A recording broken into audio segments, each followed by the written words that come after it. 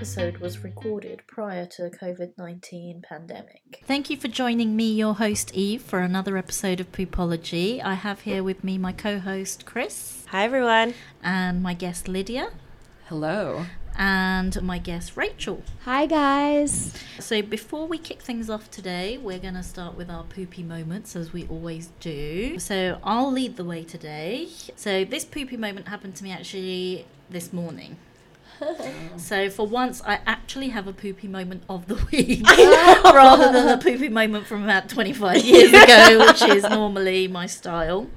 So I was on the train, extremely tired, because Chris knows I've been in this office for pretty much 24 hours a day for the last sort of 2 weeks. Wow. And woke up this morning way too late, running to the gym, just totally flustered, hair everywhere, don't know what is going on, lost all my senses.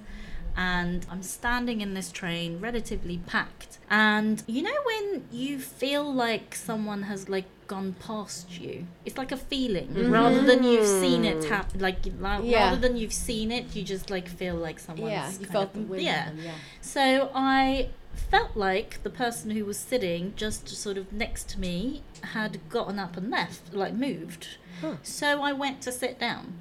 Now, I don't know whether I was just having an old person moment or a crazy person moment, but this person, who was a young gentleman wearing a suit, maybe 10 years my junior, relatively good looking, but, not obviously he was way too young for me, but he had not gotten up and left. For some reason, my senses had just picked up something that hadn't happened.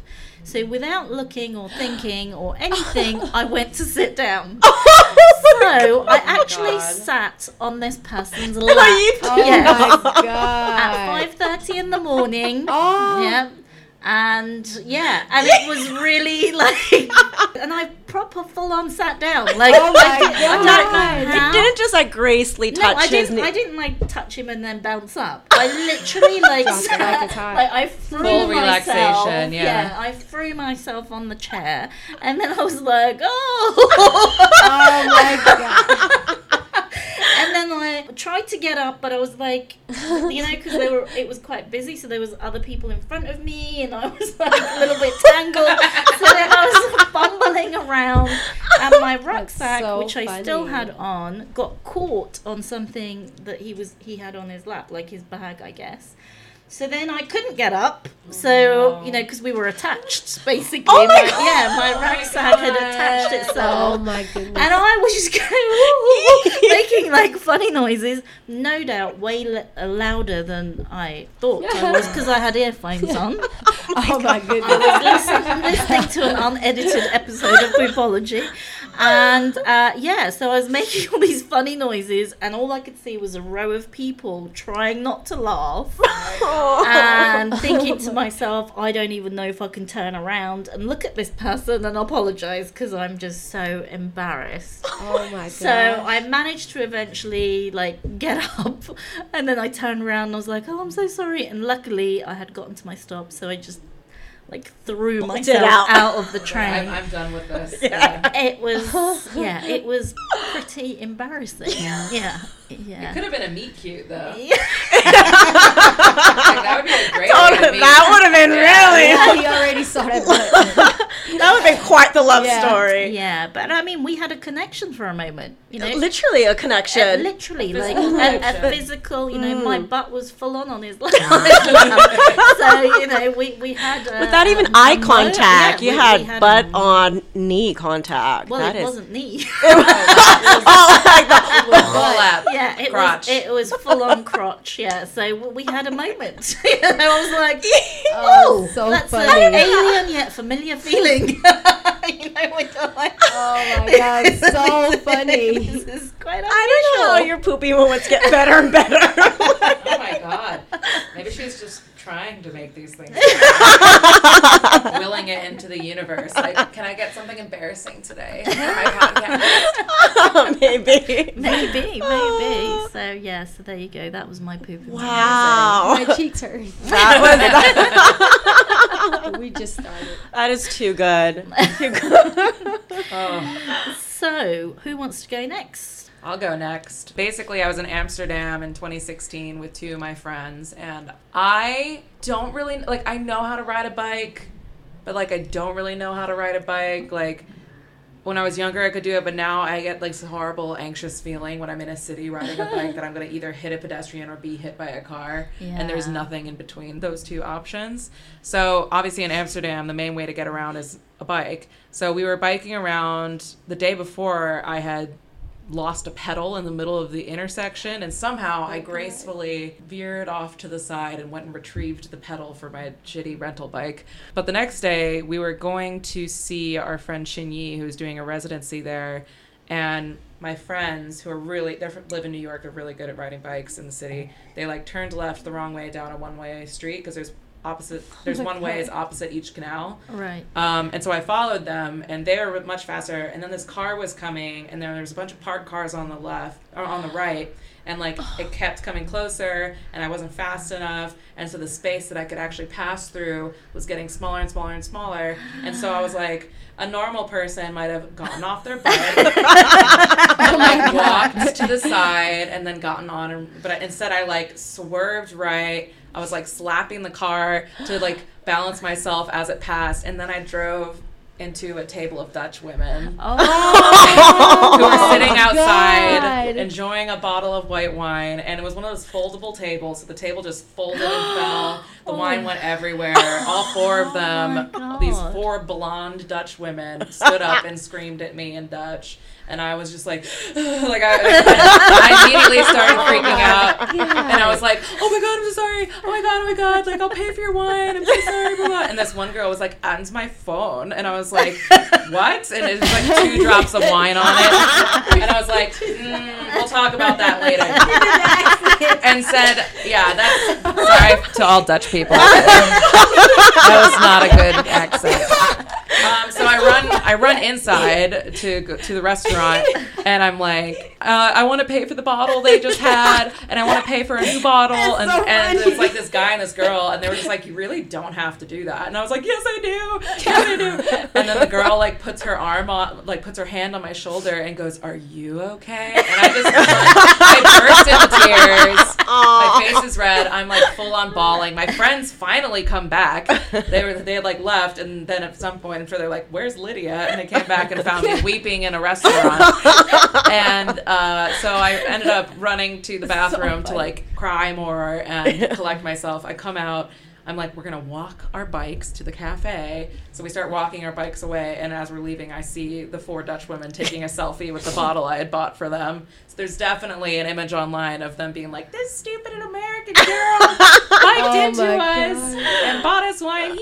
And I was, but it's interesting. Actually, I'm someone who feels a lot of residual embarrassment about these things, but I actually don't feel any embarrassment about it because I think it's because we all went to a cafe and smoked a bunch of weed afterwards. Yeah, probably. So funny. And I think that it erased my shame. Yeah. It's amazing. Yeah. I mean, I think it's the perfect time to smoke some weed, to be honest. Yes, like Experience. Yeah. Some trauma.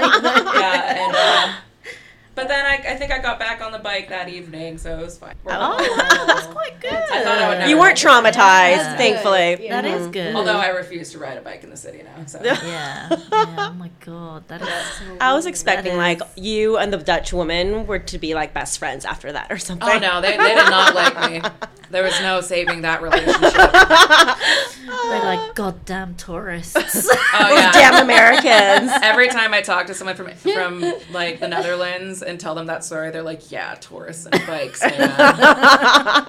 It's a real problem." I'm like, "Yes, it is." They should ban it from like the tourist in Amsterdam. Yeah. Oh, no, we gotta- Amsterdam is scary though with the bikes. I mean, I was there a couple of weeks ago by chance yeah. to visit my friend. I swear to God, I could not cross the road. She was like holding my hand and running me across the road. I'm There was like, so many where are bikes, they wow. coming from? Yeah, it's like, It's wild. you know, they come from everywhere, and obviously, unlike cars, you can't hear them. That's true. So you Yeah. have literally And they're like tinier left and too, right. so you have no idea like from what angle they're going to be like popping out You can't from. judge the Coming at ya. speed. You know, the whole thing is like very confusing to me. Yeah. So I was like left, right, you know, crossing the road like this, like a lunatic. Wow. It's not like London where they have the directions written on the ground. Yes. No. This way, look that Yeah, way. exactly. Trust me, Which that is has good. saved me Yeah, we talked about countless times. It's a good reminder, right? Absolutely. For these Americans. Yeah, it's good Yeah, for because people you coming look the from wrong other way. countries. Yeah, and I've gotten hit now 16 times almost.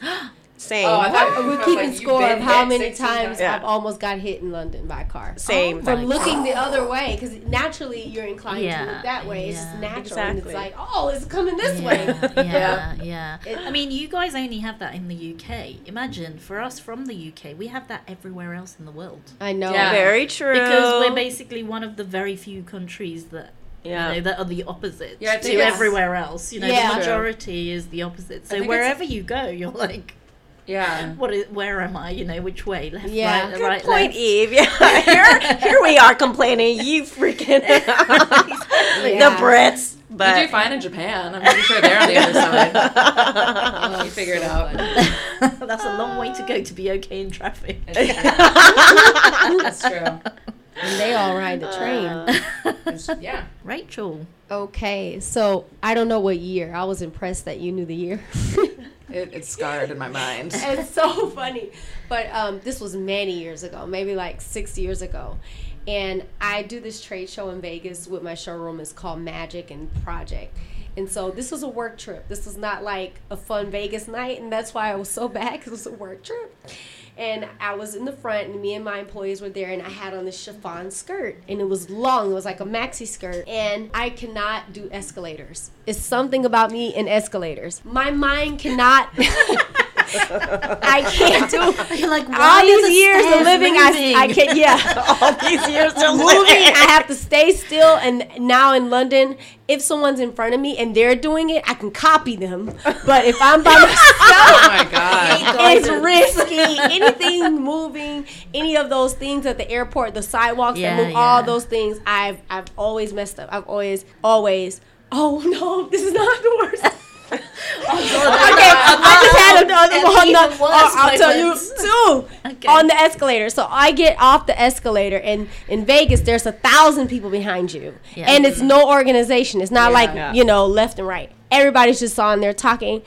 All of a sudden, my skirt gets caught, and then I think, well, let me just pull it, because Oh my I pull it, God. and it's caught. And it won't stop, and it's reeling me in and in, and then eventually I'm like freaking out, and all these people are trying to pull me, and then the skirt rips off. Oh my god. So the funniest thing is, luckily I wore some kind of like bloomers that day. They were like cute. tight, kind of longer Yeah. shorts, Yeah. short panties, I guess. Yeah. You know, Yeah. if I hadn't had those on, my whole tail would have been out. That was it. So that happened to me, and then I think the absolute worst thing that's happened to me on the escalator. So at the airport you get the baskets, right? Yeah. For some reason, I think that I just can't go on the elevator. I don't know. I can't find the elevator. So I was trying to get an Uber, and at LAX, they make it very hard for you to get an Uber. So you have to go up to like the upper level, even if you land on the lower level. Uber was there. So I decide I can get on there and He-Man it and hold the 2 or 3 luggages on the cart. Oh my god. All of a sudden, I get on there, and from this minute I got on there, I didn't have the basket. And I held it as long as I could, and it was just, the more and more the steps came out, the more and more the basket was falling back, and it fell. And the guy behind me, he comes up, and he's like Superman. He holds it. Yeah. And he held it all the way to the top. But do you know that basket literally would have trampled on everybody? Yeah. I think that's the worst escalator Oh my god. thing I've ever. That's probably the worst thing that's ever happened. That's my worst poopy moment, for sure. That Oh my sounds. God. I almost killed people with those Yeah, 50-pound that bags. sounds And trust me, I scary. probably had 4 of them. I was gonna guess like 10. Trust me, at least I have 3 bags at all times. But that happened to me, so I am not good with crossing street, elevators, escalators. As a matter of fact, I told her I went shopping.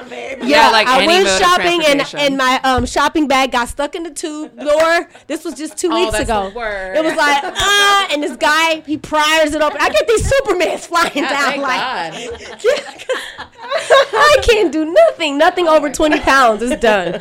So yeah, nothing machines. Yeah, I am clumsy. So I I've mean, had lots of poopy moments. That escalator story with the trolley, that's the worst. That's frightening. Yeah, I'll That's never actually ever really do that scary. again. Escalators are scary. That was a lesson. Yeah. I got caught They're in very- one when I was a kid. Oh That my is similar God. thing happened. I was at the aquarium and I was lazy, so I was like 6 or something. So I sat on the escalator. My coat got like eaten by it, and like my memory is it stopped automatically, and then they got me out. But I think actually someone probably had to press like the emergency button so I didn't get eaten by the escalator. Yeah, because Oh back my then they were more God. intense than they are now. Yeah, so That was back in the day before they were made again, you know. So luckily, it wasn't They were- traumatizing because I wasn't half eaten by an escalator, but Yeah. somebody was smart enough to stop it. But yeah, and it was like my babysitter was there. I'm sure she was having a heart attack. Like this child's about to be Oh my- and I'm gonna be at fault. Yeah, Oh. they're scary. They're very scary. Wow. Note to Man-eating self, machines, not to hang seriously. out in escalators with you guys. Yeah. If we're out and I see an escalator, I'm Just going up the stairs. Let a few people, I'll just let a few I'll people leave go you to guys make sure it's to safe. it. Yeah. Life in danger. That's pretty bad. Amazing. So, Chris, what's your movie moment? Does not involve escalators, but also does involve mode of transportation. Oh. So There's this a is theme today. yeah, it is a Wow. theme, but I think Eve knows that's kind of my going theme as well too. But this actually goes back a few years ago. I was visiting my best friends from graduate school in Boston for a weekend. So I took the Amtrak from New York City. Weekend was over. It was around like 9 o'clock. It was probably a 5-hour train ride back to New York City, and I had time. I should probably get home by like 12 a.m. decent hour. I actually love riding trains because they're typically on time, no delays. But this damn train was delayed for like an hour because of some mechanical weather issue, etc. So now I'm like already delayed, now expecting to be home at 1, exhausted. And so here I'm like telling myself, okay, you're gonna get off like in an hour. Wow. I doze off. I miss my freaking stop. I open my eyes. And now I'm freaking out because it's Amtrak train. It's not like a subway where you can just hop off, go around the next one. Yeah. I'm like, holy shit. What state am I going to be in next? It's, Yeah. it's like 1 a.m. No, it's coming from Boston to New York City. And then, my so I like God. woke up and then I saw one of the train guys come over to, check your tickets, etc. And then I look at him like, what's next stop? Where are we going? I was like, I think I just missed my Penn Station. He's like, oh, yeah, you missed it. Like, total, no sympathy. Like, Oh, he doesn't, my like, goodness. can't do anything about it. I'm like, so where are we going next? Yeah. He's like, so we're going to, like, something Jersey, or if you miss that, you'll end up in D.C. I'm Oh like, my God. all right. Yeah, that's my route. I take that train. Whoa. Really? Yeah, it stops in Baltimore than DC. Yeah, exactly. Wow. So I'm Oh like, my I am God. not going to end up in Washington, D.C. at this hour. I'm like, get me freaking home. So then I made sure I stayed awake, got off somewhere in Jersey. Thank goodness it wasn't that far. But so by this time, it's like, I don't know, like 1 a.m., 1:30 a.m. So I get out, and there my are no gosh. trains now back to even Penn Yeah. Station. I wasn't that far, and so 1 a.m. in the morning, no one's like at a train station. But there was this guy, I think, like on the floor drinking wine, and and I'm like walking around like, he like, gestures to me like, want some wine. That's I so probably funny. looked really pathetic, but at that point, I think the next train was like 4 hours later, like 5 a.m. is Yeah. typically the earliest train. I'm like, my hell God. freaking no. Am I going to sit here and have some wine with some dude on the floor for another Yeah. 4 hours? So I eventually got home after like $100 Uber ride. Oh my Yeah, at like 1 a.m. in the goodness. morning. And basically what could have taken me like 5 hours on a train ride from Boston to New York, I ended up getting home like 9 8 and a half- hours? Oh like my 9 and a God. half hours later. God, Chris. Oh, God. Crazy. It was Jesus. miserable. Yeah, That's the worst. That's pretty Oh crazy. my goodness. Okay, so after that rather traumatic experience, we're going to move on to today's actual session. So today we're talking about reclaiming your own narrative. And before we move in and delve deep, I just wanted our guests to just talk a little bit about themselves. Because obviously our listeners don't know about your backgrounds and why we would have come to this particular topic matter on this show? My name's Lydia Pettit. I'm an artist. I'm getting my master's at the Royal College of Art right now. Nice. I'm from Baltimore, Maryland, where I grew up. Well, I grew up in Towson, which is like 8 minutes outside of it, but I lived in Baltimore for the past like 8 years, and I went to the art school there, Maryland Institute College of Art, and then I opened a gallery. Oh my God. And then, and a studio building, and then just kind of closed the gallery, decided to focus on my art, did that for a while, and then decided to come here. Oh, wow. That is nice. That's where I am. That's how I got here in this room. How long have you been here for? I've been here for almost 18 months, I guess. That's quite I'm a not long sure. time. Yeah, I moved here last August. Yeah, and I'm applying for my visa next year. Hopefully I can stay because I really like London. Yeah. It's just It's so great. So many people from all over the world. There's a lot of arts funding compared to where I'm from, which has good arts funding, but it's just a much smaller city, so there's a lot fewer resources. Can you tell us about your type of artwork Yeah. and artistry, which is, I found so compelling when I met you at that exhibit? Yeah, so I've always been a figurative painter, painting people, things, representational, whatever. I think fairly traditional, although I'd say my work is a lot more expressive in the sense of letting brush strokes lay where they are and not blending everything in to make it photorealist. But my work the past 2.5 years has been self-portraiture, and it's been a means to reconnect and sort of redefine my relationship with my body and my relationship with life in general. I sort of depict a lot of different things. I paint a lot of nude self-portraits. I paint a lot of my immediate environments and my relationship to them. I think the topics that sort of float in my work are this idea of reclaiming your narrative, I think is incredibly relevant because I started using painting as sort of a therapeutic process in order to do that, where I got to control my image, I got to control how the public saw it, I got to manipulate it any way that I wanted to or be true to my image. And I think that when you come from an environment that's telling you how you should look, how you should act, telling you these sort of false ideas of who you are rather than you figuring it out for yourself, it's an incredibly liberating thing to do that for yourself through art and then also present it to the world in exhibitions, because ultimately that is restoring your agency and your own decision making and how you want to relate to the world through your body. I love it. Wow. I love it. Yeah, me too. Oh my God. So powerful. Terrifying. Yeah. That's like- really good. Yeah, it is incredibly powerful. Thanks. Have you found the process therapeutic? I think that the studio itself has become a therapeutic place because I get to go and just like work on these paintings. I work more intuitively, like I'll get an idea for something to paint and I don't necessarily question why, but then you kind of figure it out afterwards. Like, for example, the painting I did of my crotch and denim. Yeah. Denim crotch, my jeans. It kind of cool. just like popped into my head, but then as I was making it, I realized sort of this idea of the physical restriction of clothing, but the also this sort of like opening up of the brush strokes and like this really voluminous body and kind of celebrating that, but also making the viewer look at my vagina and at where my vagina would be.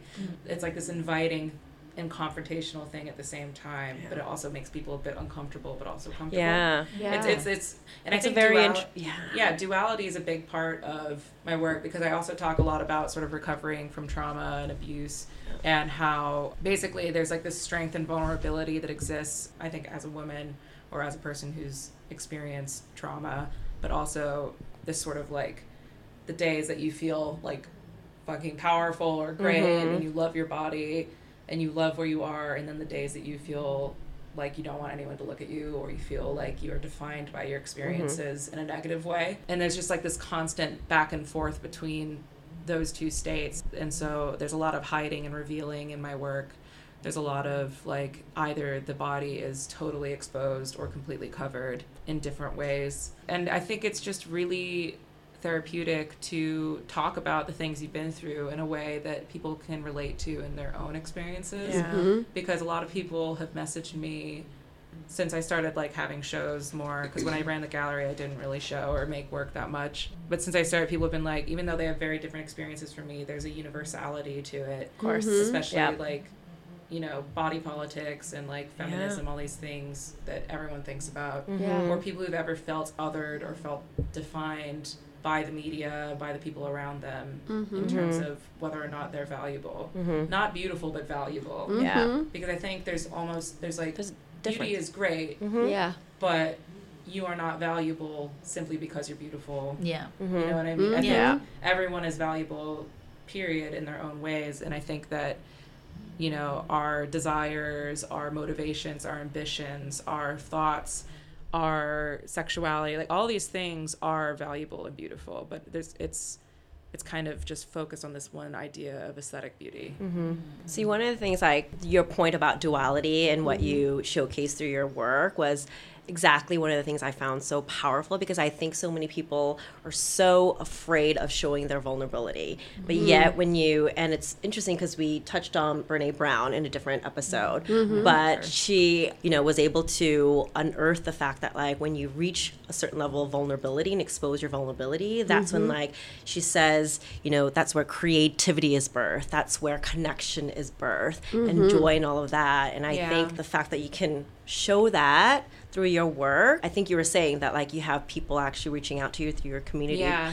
Are they probably saying things like thank you, or what are they saying in terms of connecting to your artwork? Yeah, I mean, I've definitely gotten people saying, like, thank you for making this, especially a lot of people who are fat, specifically people who don't see their bodies represented in a particular way, or at all, especially in painting, and especially in a more empathetic way, because there's a lot of painters who paint, like, fat women specifically, but it's always, like, an objectifying sort of crop style, where it's, like, all about the flesh and about, you know, but it's nothing about, like, the model isn't considered. And so there's definitely people who have reached out to me thanking me for like that representation, and also people who have been through traumatic experiences or have like PTSD or flashbacks and been like, I have that kind of experience too, and it's nice to see that in something else. And I feel that way about other artists that I really care about. But I think it definitely speaks to the point that like your own experiences and vulnerability, your very personal pain can be really universal, because so many people go through the same thing. So it's just really empowering in a way to talk about it and to put it out there in the world, because first of all, you get to control your narrative. Yes. Like, and I think because like that's the best just way such to do a it. powerful feeling, right? Yeah, you just throw it out there for everyone to see, but that's your truth, and they're seeing your truth versus someone else's. I think there's also power to exposure. Like when you expose these things that you're supposed to be ashamed of, or you're supposed to hide, and we've been taught to hide them, you actually gain power over those things, and you don't feel that kind of shame anymore. Yeah. That's so true. Or you never erase shame. Shame is very powerful. Brene talks about shame. I actually quoted her in my dissertation. What's the one she said, like, shame derives its power from its inability to be spoken, or something. Yeah, I can't remember. Something like that. Yeah. Which I found so compelling, because the things you're ashamed of, you don't speak about them because you're afraid. Yep. Wow. And so I think that speaking about them and putting them into the open is just the best way to like cleanse that sort of horrible feeling. Yeah, I think it's about context, isn't it? And sometimes when you change the context, so when you speak about something that you think is shameful, eventually your context with it changes, your relationship with it changes, and it no longer becomes shameful. You can kind of get a bit of strength from it, actually. So, for example, people who have gone through depression, right? There was a time when mental health issues were things that people didn't talk about. And now that people are more openly talking about it and sharing their experiences with it, it's, you know, to a certain extent no longer a shameful it's not as crazy thing. anymore to talk about it. So your relationship with it just changes, and you can actually get power from talking about it and connecting with other people, or you know, having them share similar experiences perhaps, or gain something from your experiences. Suddenly you can turn that around, right? Yeah. I mean, I think for me, like, mental illness is also a huge part of my work. I come from a family where, like, most of my family are, like, bipolar or have anxiety or depression. And I think I have anxiety and depression and PTSD, and your experience do make who you are, because you can always wonder what you would be like if you hadn't gone through these like really tough things. But it's sort of a useless thing to think about because that'll never happen. Painting is an incredibly cathartic way to deal with these things, not just in the image but in the production of the piece and the creation of the image through paint. And I think that you can have these more wild, energetic gestures that you can like physically put your body into.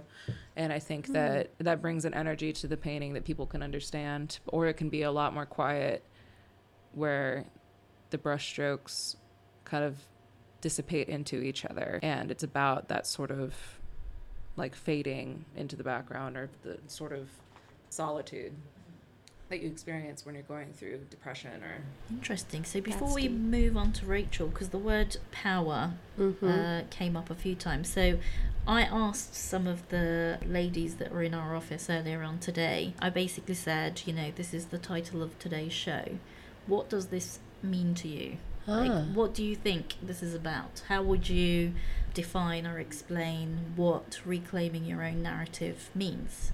So a couple of the comments I had. So one person said to take control of how a story is told about you. So that was their take on what this means. Another person said telling your story and changing the view of others, which is slightly different. It is very different. different. Yeah. And then someone else said reclaim your power and rewrite your story, which again is slightly different. Yeah. So I thought it was really interesting that people had like a slightly different. They all think different. Yeah, about essentially, the same thing. Yeah. So that was quite interesting, because Very interesting. That's almost, because reclaiming your own narrative implies that it's personal, right? Yeah. It's your own. So having your own perspective of even what that means, is quite interesting. That there's no sort of actual definition. Everybody has their own take on the little detail that changes between them. It also implies that somebody else owned it, though. I agree. So that I think one. that, which I think a lot of people can relate to from different backgrounds. The idea of like these ideas that are pushed on you based on like the way you look, where you come from, like all these things that people make this idea of you when they hear that. Or you can be like, this is me, public like access to this identity, and then people can't make assumptions because it's already there. Right. I mean, they can, they'll do it anyway because everyone's terrible. Yeah. I mean, I think that's the thing. Immediately people do that all the time, in whichever environment you're in. Exactly. They make assumptions about you based on a number of different things, and not all of them. But don't you guys think that's because like culturally pre-exposed to these like cultural definitions of what beauty is, or what we're supposed to have and look like and think like, and so when you're just exposed to that's all you know. So I think based on that you create these assumptions. But I think to your point, like that's when everyone else has control over what you're supposed to be, or what you're supposed to, how you're supposed to be telling your story. But I think that's like when you have that, regain the power of shifting mindsets and breaking conventions, being the black sheep, being the wildcat that does their own thing. I think it's more powerful to be in that position of It power. is. And I mean, I grew up making all sorts of assumptions about people because that's the way we're conditioned from birth. Like we're conditioned to believe. You're taught that way. Yeah, we're in America especially. Like Oh, we're yeah. conditioned to Oh, my believe gosh. certain things about Black people, Latino people, women, like just queer people, just everything. And things are I mean, they're not changing really that much. Like. But They especially have, coming but from there's- they are, but like coming from Baltimore, there's like so much poverty and racism. Our government's corrupt, everything's terrible. But the people are amazing. But I even today, because there's like a great deal of unlearning you have to do, and that's like the work is like you have to unlearn these prejudices, you have to unlearn these sort of subconscious places These things you in your jump head, to. yeah. Because you'll think something So and be like, true. why did I just think that? It's like not It's a the conscious childhood thing. decision. Yeah. But I It's true. even like being aware of that need to sort of unlearn all of my biases and all of these sort of falsehoods that were put into me as a child, even about like, you know, because I'm quite a big lady, I'm fat, and I still find myself looking at other fat people and judging them, even though I'm also like, I look just like them. Yeah. And I think we all that do the that thing in a way. is- I don't know. But the thing is, like, that is a self-hatred For different thing. things. I do it with people's outfits. Yeah. I look at people's outfits all day.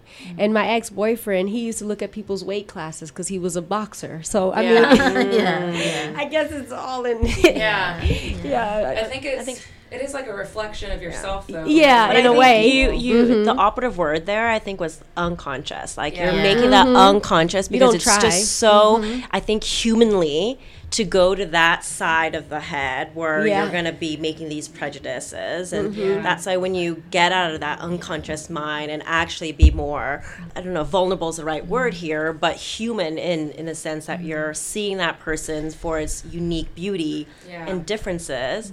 But I think it takes effort, like that conscious Yeah, you have to be effort. active about it, and I think, and conscious. And that's the thing, is like we rest.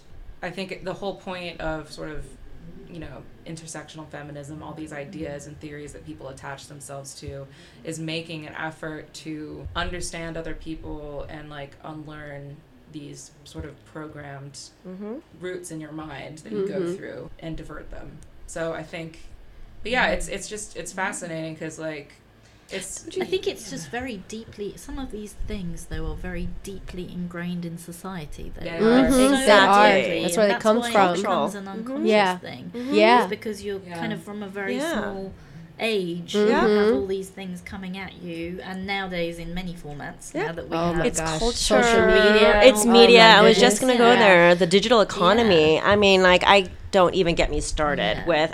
And the irony is I actually work in digital and the industry specifically is beauty industry. And I'm Yeah. actually, you know, paying these mega beauty bloggers, influencers, etc. to, you know, create looks, and a lot of it is filtered, and they have a certain look that's very manufactured, and so, and I think that some things like research and studies have been out there that like because of the age of the digital era and the filter and all of that, it's actually created a lot more like anxiety and depression among young teens because you're in that constant comparison mode, and we know that like a lot of what is exposed and shared on digital is the edited version, as Yeah. opposed Of to the course. raw I mean, it's beauty of like editing natural. your whole life though. I Yeah. mean, it's not Yeah. just the look is not just filtered. So I find, I mean, Yeah, forget that the is younger true. generation. Yeah. In our generation, I see. I obviously follow lots of people on social media, and lots of people follow me.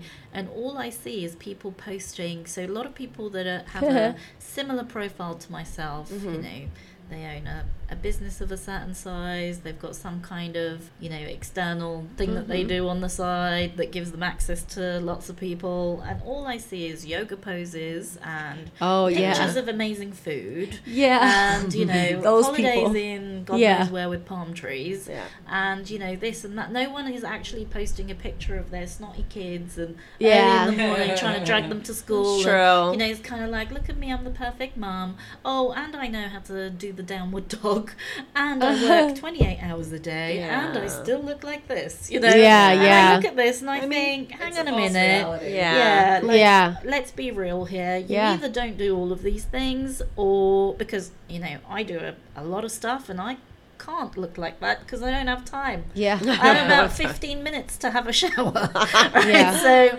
I don't have, you know, 4.5 hours to get ready. Fully be. It's kind of like it's not feasible. You can't feasibly be doing all of this and be perfect in all of them and look so well put together and spend time writing 6-page posts on, you know, whatever Instagram, about something else. So true. I mean, this really can't be the case.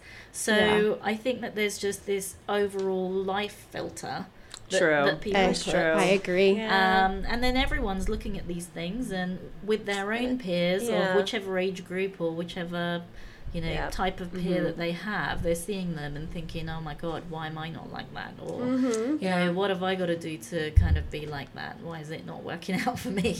I mean, I think that's very true. I do think that there's, again, like a duality, like the pros and cons to the internet and the digital age, where there are like the people who get like the most love and the most are these like sort of superficial amalgamations of what we're supposed to desire. But then it's also so easy to find people who are like you, who go through the same things as you, and who are being more honest about it. But my father ran cosmetic companies. Oh, growing really? up. Yeah. And so pre-internet, it's been a huge thing in my life. It's been a huge, it created all these ideas of like what I should look like, what I should be wearing, all these, and I've always been larger, not like significantly larger, but I've always been a larger person, and it was really difficult to have that sort of environment growing up.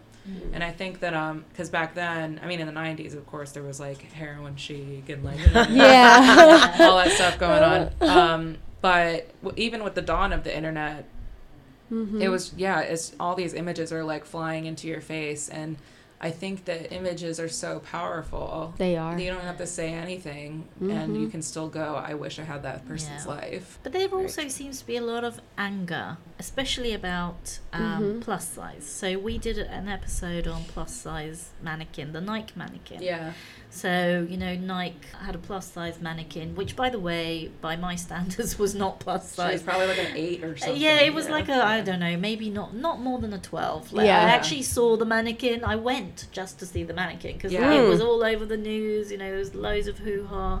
And some of the stuff that I was seeing on social media were proper, like, aggressive, angry, like people angry at people for being overweight. And I'm kind of like, okay, that's really going to help the situation, isn't it? I just could not understand it. And when I went to see it, firstly, it did not look like a plus size mannequin. It just looked like a normal size mannequin. And I just found it really difficult to understand the anger. I was kind of like, why are people angry? Does that they make were sense? angry. Very strange. Wait. They were angry that the plus size mannequin was a false representation, or they were angry that there was one at all. Yeah. Oh. Firstly, that Nike, had the audacity to have a plus size mannequin. Oh my gosh. Secondly, that it meant that they were endorsing unhealthiness, but some people's posts were vicious. Like, why do I want to be fat and eating myself and blah blah blah? Like as if fat, overweight people are just sitting around doing fuck all, eating all day long. Yeah. We're like a bunch of losers. Like, That's so funny. Exactly. Well, I mean, so this is a topic that definitely ties into the theme of today, because there's this public ownership of fat bodies where, like, if you're fat, everyone else is somehow like morally superior to you, which is why they feel comfortable strangers coming up to you and being like staring at you, or being like, oh, if you're eating like anything other than like romaine lettuce and nothing else, they're like, you should really eat something more healthy. It is an unconscious thing, but there's also a very conscious decision that people make to make comments on social media or in real life, judging fat people for existing, essentially. Like, it's like if you're over a certain BMI, then you need to be constantly reminded that you're fat, because that really helps. And they've done studies recently that shaming does nothing to help people. No, it's worse. It makes it worse. But it's not even on obesity. Shaming on anything. It does, especially, that's very true. But I think the diet industry makes so much money. They make billions and billions of dollars every year. And it's profitable to continue this idea of shame. But like now there's companies who are like introducing plus size stuff. Like, actually, I was watching Love Island over the summer, and there was that whole thing where like, I don't know what Love Island is. Overweight person, they had someone right who was supposed to be Chris. plus size. But See, but she was. I mean, she looks like Kim Kardashian. She just looked that's like, not. But that I was just gonna say on that note, like, for all those really nasty, inappropriate people making those comments, being angry about what they should be looking like or why Nike had that mannequin. I think they assume that if you're a certain size, they're unhealthy. Yeah. Yeah, and I think that again is that That's another narrative issue. is Yeah. again owned by everyone else. Because the I media am not healthy. Yeah. Or, I mean the same Yeah. things you are. Yeah. Yeah. Well, that's Okay, I need to work out. I tell Chris every day, like, I need to work out. And I go on these things where my body started changing at a certain age. And so now I have to work out and I'll get to a certain size. And I'm like, all right, I'll work out for a while. And now it's time for me to get back on and even in between those workouts, I'm eating whatever. I'm not, having lettuce, like you said. So Chris is so right about that. We talked about it one day. Just because you're small doesn't mean you're healthy. well, I think that's a really Skinny fat. Yeah. that's a really Me, I'm skinny fat. I'm guilty, But that's the thing. Like I'm not people- proud of it, but I'm But, like, I who have a gives a lot shit? going on. Yeah, Yeah, but you know, who gives a shit? Like The point that's is- the point, Yeah. and that's the Yeah. thing. The one luxury that like a thin, unhealthy person has versus a fat, healthy or unhealthy person has is that people look at you. Like there's this whole thing of like the hot girl eating a whole burger, and men are like, "Wow, you're amazing." Yeah. But then it's like I'm eating a burger, and they're like, "Fat ass." You know what I Yeah. mean? Like it's like this, they fetishize Yeah. this like. I Wow. can eat It's to whatever do I with a lot want. of things, I not don't- just looks, Yeah, exactly. Yeah. And I genes, think- and all kind of things. but that, you know. yeah, genetics are actually like a huge part of it. Yeah, I also yeah. think that like, I actually eat quite well. Yeah. And I used to have like a really disordered eating. Like I wasn't bulimic or anorexic, but I just would go on the craziest diets Yeah. my whole life from the time I was in middle school. Yeah. I went through, there's a week where I spit in a cup instead of swallowing my spit Yeah. to like lose weight. There was like a time where I was drinking like Slim Oh my Fast gosh. milkshakes and like dry Special K cereal for lunch. Like all these things were like, Yeah. actually, if I had been taught how to cook, Yeah. how to make vegetables delicious, Yeah, which by yeah. the way, they are delicious. I They're eat Brussels delicious. sprouts. I They're love Oh my Brussels God, they're the sprouts. best. Oh, they're amazing. We love But like all these things were like, if you're just taught that you can have anything instead Yeah. of telling you can't have these things, then you will eat a balanced diet because when you tell yourself I'm not allowed to have this, your body wants it more.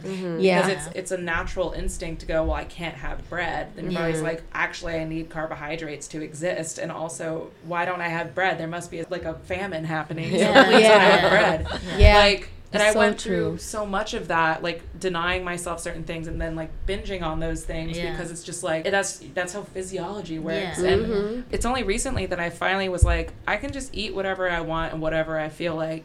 That my diet has improved significantly Yeah. in terms of like getting a balanced nutrients. Fat is not the enemy. Carbs aren't the enemy. Like nothing is the enemy. It's just all about eating The right what you things, need yeah, and it's like true. how you feel. And like sometimes I'm like, I need to eat a whole bunch of vegetables, so I do. Sometimes I'm like, I want some ice cream. You know what I mean? Yeah, yeah. It's Well, like- we have the same eating habits. yeah, exactly. Because I mean, I tell Chris like I'm from California, so I pretty much eat pretty healthy, but I have a sweet problem. So like pancakes, like cookies, any pancakes. kind of cakes, pies, candy. Yeah, so I have like about 9 fake teeth. I've had like 10 removed. I don't know. Wow. Real Wow, you got that's for real. I did not know that. Yeah, I mean, I've had It's like deep. a lot of like root canals. Yeah. Yeah. So I mean, my personal life obsession has been sweets.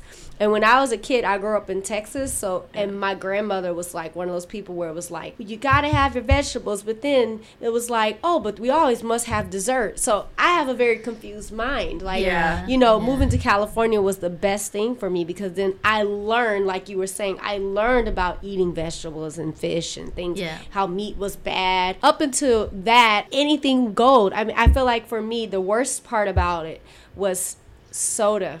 Yeah. Like, Soda's really soda will kill your intense. kidneys. That's like Yeah. the worst thing you can Yeah. drink Yeah. or eat. Yeah. And for so many years, I was like, yeah, I'm drinking only soda because I can. And who's going to check me, boo? I pop those sodas my God. every day. And I was drinking them. And I think now my kidneys are hurting every day from drinking those sodas. I Losing tell Chris, tea got in some your stones kidneys. in there. Chris all the time, like, girl, my back.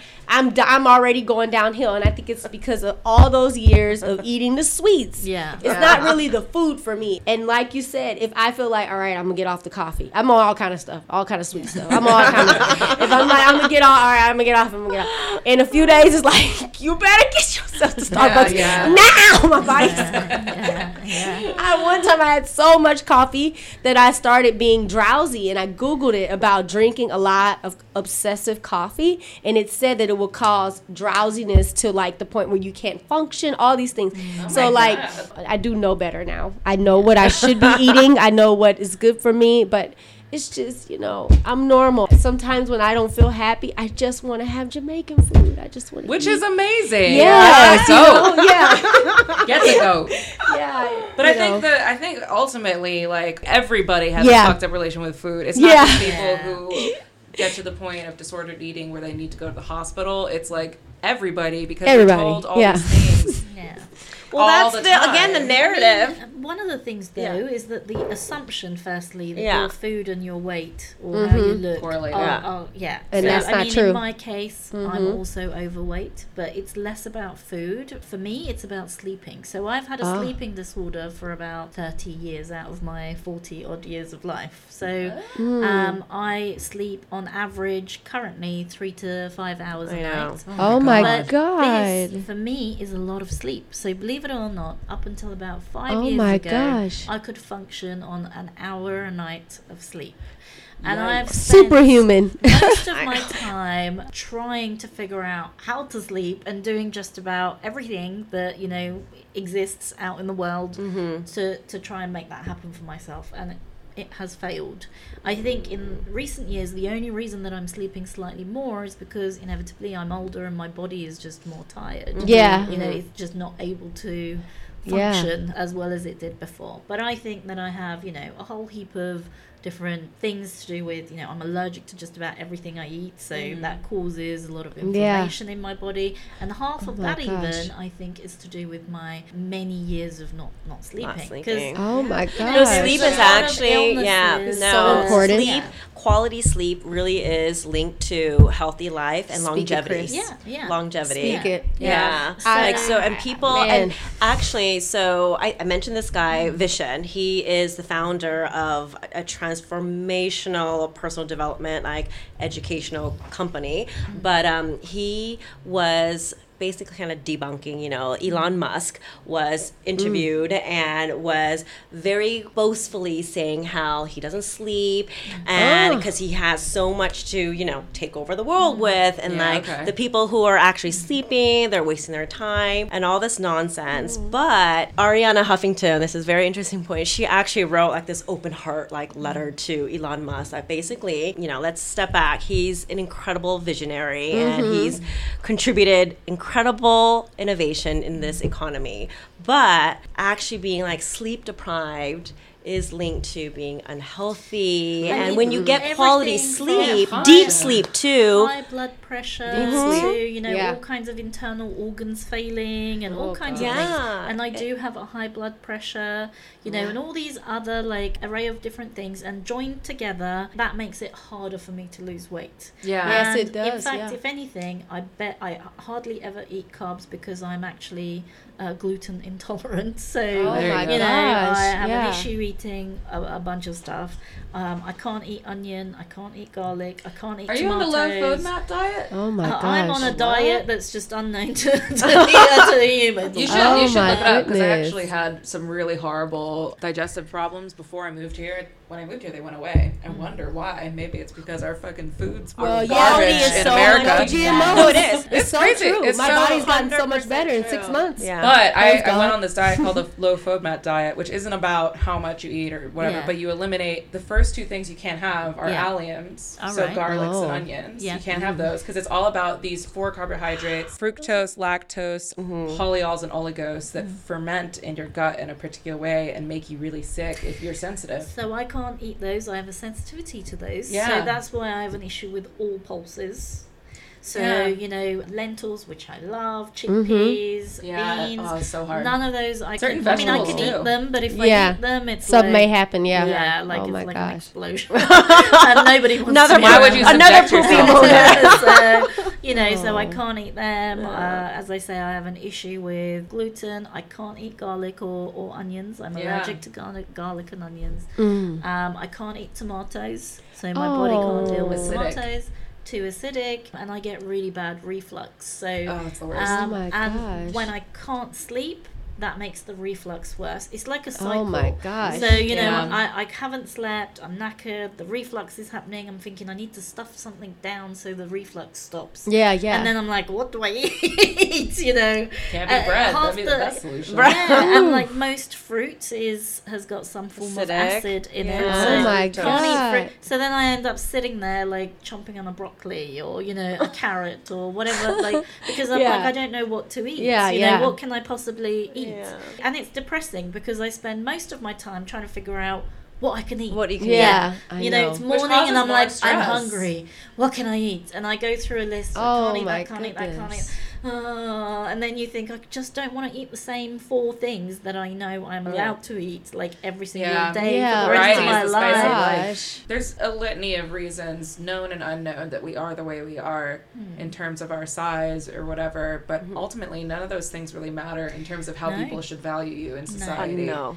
I think that if somebody wants to eat burgers for every meal for their whole life, go for it. It doesn't affect me.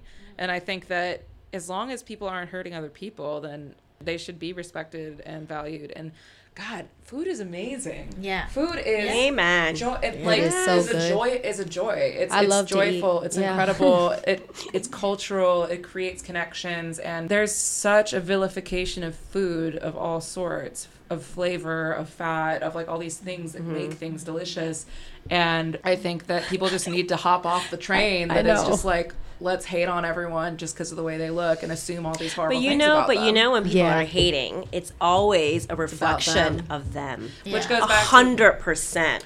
yeah. Goes back to our main point of reclaiming your narrative, Yeah. right? But that was something that I had to learn and I rediscovered as I'm maturing and getting a little bit wiser, I like to think, and, you know, practicing some spirituality. But it's always a reflection of their own insecurity because Yeah. they're not secure with themselves, that they are trying to identify and find something else that's actually probably a very rooted issue or insecurity that they've had. I mean, what do you think? Well, oh, totally. Also, people just don't like seeing, like, people who are outside the beauty standard just, like, happy. Yeah. Like, living their life and just knocking down this idea that they have to be anything else other than who they Yeah. are. Like, Yeah. people who look joyful and, like, they have a full life often get a lot of hate simply for being, like, fat or black or trans or whatever. And just, like... I'm calling all the living true things out. I'm like, Yeah, no, it's like, if you it's just... so true. If you live your Yeah. life and you're just like, I'm like, fuck all this bullshit that's telling me that I should hate myself and I should work my entire life to be something that I can't possibly be, Yeah, it's then miserable. people get mad because they wish that they had that. that they can do that. Yeah, they wish they could do it. And everyone I can will do say it. though, and you guys can agree or disagree with me, I'll be curious to hear. I do think that there has been quite change and growth in the definition of beauty standards. Yeah, there has, So for when I sure. look at, because as I mentioned, I used to be in the beauty industry. When I look at the beauty brand like Milk Makeup, you guys, are Yeah. you familiar?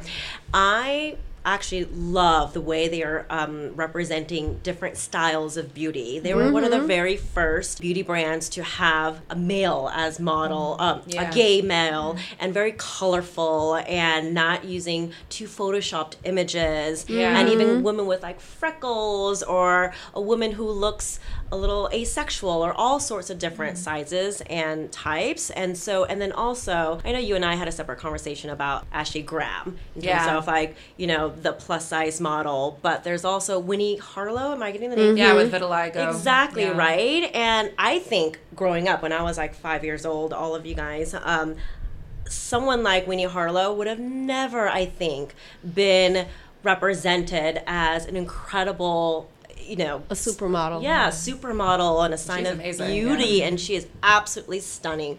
But I think when women like her, women like you, Yeah. who are really confidently own themselves and say, I'm just as freaking beautiful as you are, I think is going to help change that narrative and people see it differently. Well, and there's a lot of brands right now like Fenty, Rihanna's Fenty Beauty, Savage X Fenty. Like, they did sizes and colors. Everybody, everybody, like, because so many people copied her afterwards. I think she was the first one who had 40 shades of foundation and like truly had a representation for people of all colors, all sizes.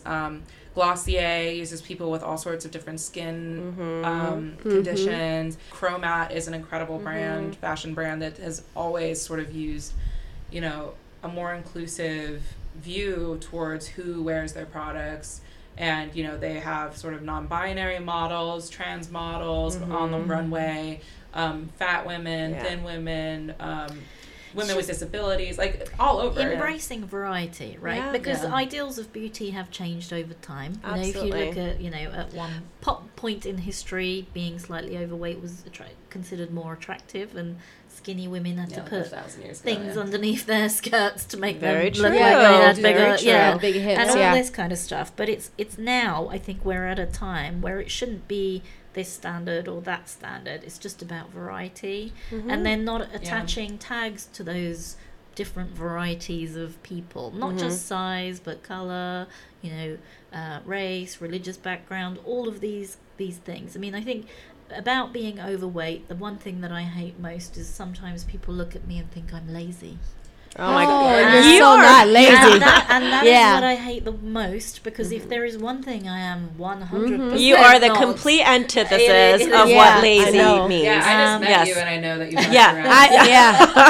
around. So, but you know, it's just those kinds of preconceptions. It's not even just about whether you're, you know, healthy pretty or or not not, healthy or or healthy or not, or what you eat. Yeah. You know, there's a whole array of things. Prejudices,